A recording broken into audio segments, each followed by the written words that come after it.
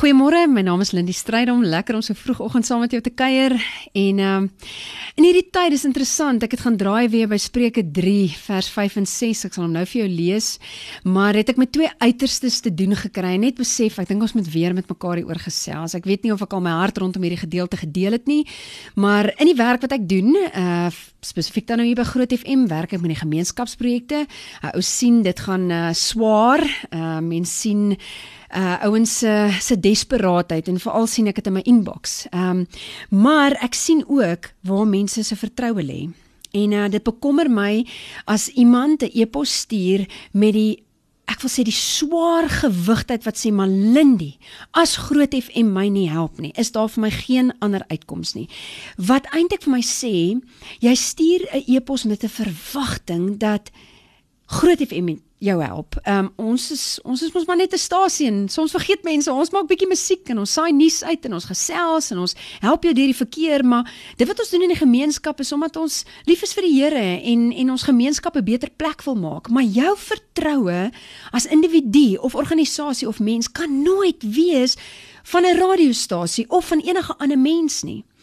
As ek kyk na die woorde van Spreuke 3 vers 5 en 6, dan sê dit, vertrou volkome op die Here. Moenie op jou eie insigte staat maak nie, maar kan 'n mens ook sê, moenie op iemand anders se insigte staat maak nie. Moenie op iemand anders se krag of invloed of beursie of bronne of kontakte staat maak nie. Ken die Here in alles wat jy doen en hy sal jou die regte pad laat loop. Dis die belofte.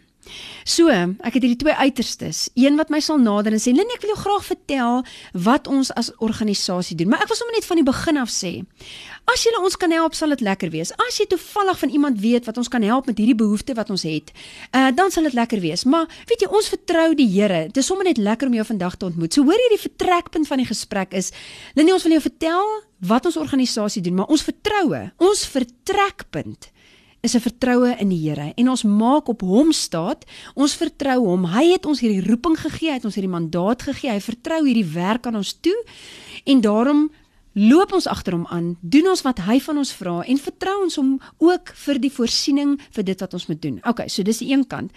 Dan 'n ander organisasie wat min of meer toe nou dieselfde lyn van werk doen en wat sê, Lindy, ons is so bly jy het uiteindelik by ons uitgekom. Jong, jy moet ons help, want ons kom nie vorentoe nie en hierdie ding wil nie werk nie, maar as julle ons net kan help.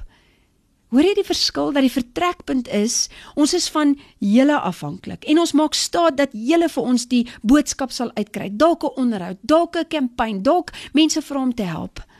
Ek wil vanoggend vir jou sê, of jy nou namens 'n organisasie uitreik en of as jy individu, of jy nou met nood te doen het, nood is mos nou nie net brood nie, dit kan wees 'n nood binne jou eie gesin, ons kan nooit van ander mense afhanklik wees nie, want mense bly steeds net die medewerkers wat God gebruik. Hy is aan die werk, hy is die een met die plan, hy is die een met die uitkoms en ons vertroue bly altyd volkome in die Here. Spreuke 3 vers 5 en 6, vertrou volkome. Volkome beteken met alles wat ek het, met my hele hart, met my hele siel, met elke greintjie energie, vertrou ek op die Here. Ek vertrou nie eers op my eie idees nie, ek vertrou nie op my eie planne nie, ek vertrou nie op my ervaring nie, ek vertrou nie op my kwalifikasie nie, ek vertrou nie op my insigte nie, maar ook nie op iemand anders nie. Nie 'n ander ewig gebroke, gemiddelde, gewone mens nie. Ek maak nie op sy insigte staat nie. Ek vertrou nie daarop nie. Dit kan deel wees van God se voorsiening, maar my vertroue is nie daarin nie. Ek ken die Here in alles wat ek doen. Ken beteken ek deel dit. Ek gesels met hom daarin. Ek vra hom elke tree van elke deeltjie van die pad wat ek stap. En dan sê hy, sal hy ons help om die regte pad te stap. So, kom ons vra die Here om ons hiermee te help, want ons menslike swak natuur wil kyk na 'n mens en sê, help, jy moet dit vir my doen. Maar kom ons rig vanoggend ons oog op die Here. Kom ons lig dit op van ons probleem en selfs van die ander mens wat ons gehoop het kan ons help en ons vertrou op die Here. Here, dankie dat u woord vir ons hierdie waarheid deel, dat ons u kan vertrou met ons hele hart en met ons hele siel en met ons hele verstand en elke greintjie energie, Here, dat ons nie op ons eie insigte hoef staat te maak nie. Ja, U gebruik ons insigte, ja, U gebruik ons ervaring, U gebruik die bronne, U gebruik algemene kennis, al die dinge in die logiese gebruik U, maar ons vertrou nie daarop nie en ons maak nie daarop staat nie, ons vertrou op U.